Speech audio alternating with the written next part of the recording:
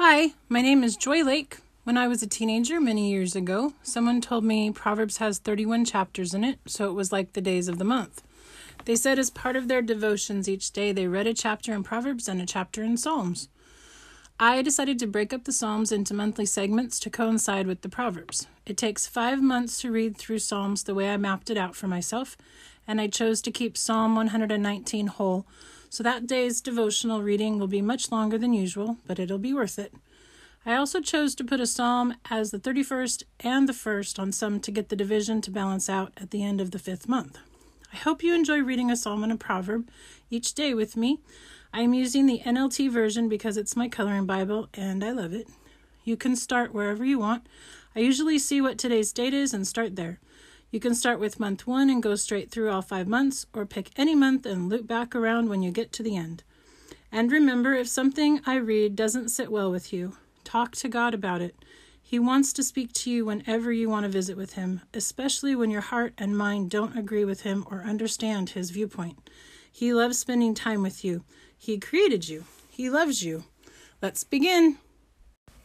Proverbs chapter 27. Don't brag about tomorrow, since you don't know what the day will bring. Let someone else praise you, not your own mouth, a stranger, not your own lips. A stone is heavy and sand is weighty, but the resentment caused by a fool is even heavier. Anger is cruel, and wrath is like a flood, but jealousy is even more dangerous. An open rebuke is better than hidden love. Wounds from a sincere friend are better than many kisses from an enemy. A person who is full refuses honey, but even bitter food tastes sweet to the hungry. A person who strays from home is like a bird that strays from its nest. The heartfelt counsel of a friend is as sweet as perfume and incense. Never abandon a friend, either yours or your father's. When disaster strikes, you won't have to ask your brother for assistance. It's better to go to a neighbor than to a brother who lives far away. Be wise, my child, and make my heart glad. Then I will be able to answer my critics. A prudent person foresees danger and takes precautions. The simpleton goes blindly on and suffers the consequences. Get security from someone who guarantees a stranger's debt. Get a deposit if he does it for foreigners.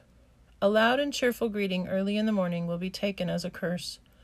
A quarrelsome wife is as annoying as constant dripping on a rainy day. Stopping her complaints is like trying to stop the wind or trying to hold something with greased hands. As iron sharpens iron, so a friend sharpens a friend. As workers who tend a fig tree are allowed to eat the fruit, so workers who protect their employer's interests will be rewarded. As a face is reflected in water, so the heart reflects the real person. Just as death and destruction are never satisfied, so human desire is never satisfied. Fire tests the purity of silver and gold, but a person is tested by being praised. You cannot separate fools from their foolishness, even though you grind them like grain with mortar and pestle. Know the state of your flocks, and put your heart into caring for your herds, for riches don't last forever, and the crown might not be passed to the next generation. After the hay is harvested and the new crop appears, and the mountain grasses are gathered in, your sheep will provide wool for clothing, and your goats will provide the price of a field, and you will have enough goat's milk for yourself, your family, and your servant girls. Psalm chapter 117. Praise the Lord, all you nations. Praise him, all you people of the earth. For his unfailing love for us is powerful. The Lord's faithfulness endures forever. Praise the Lord. Dear Heavenly Father, thank you for creating us. Thank you for wanting to spend time with us.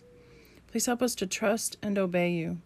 Please open our eyes and hearts to you and your word. In Jesus' name, amen.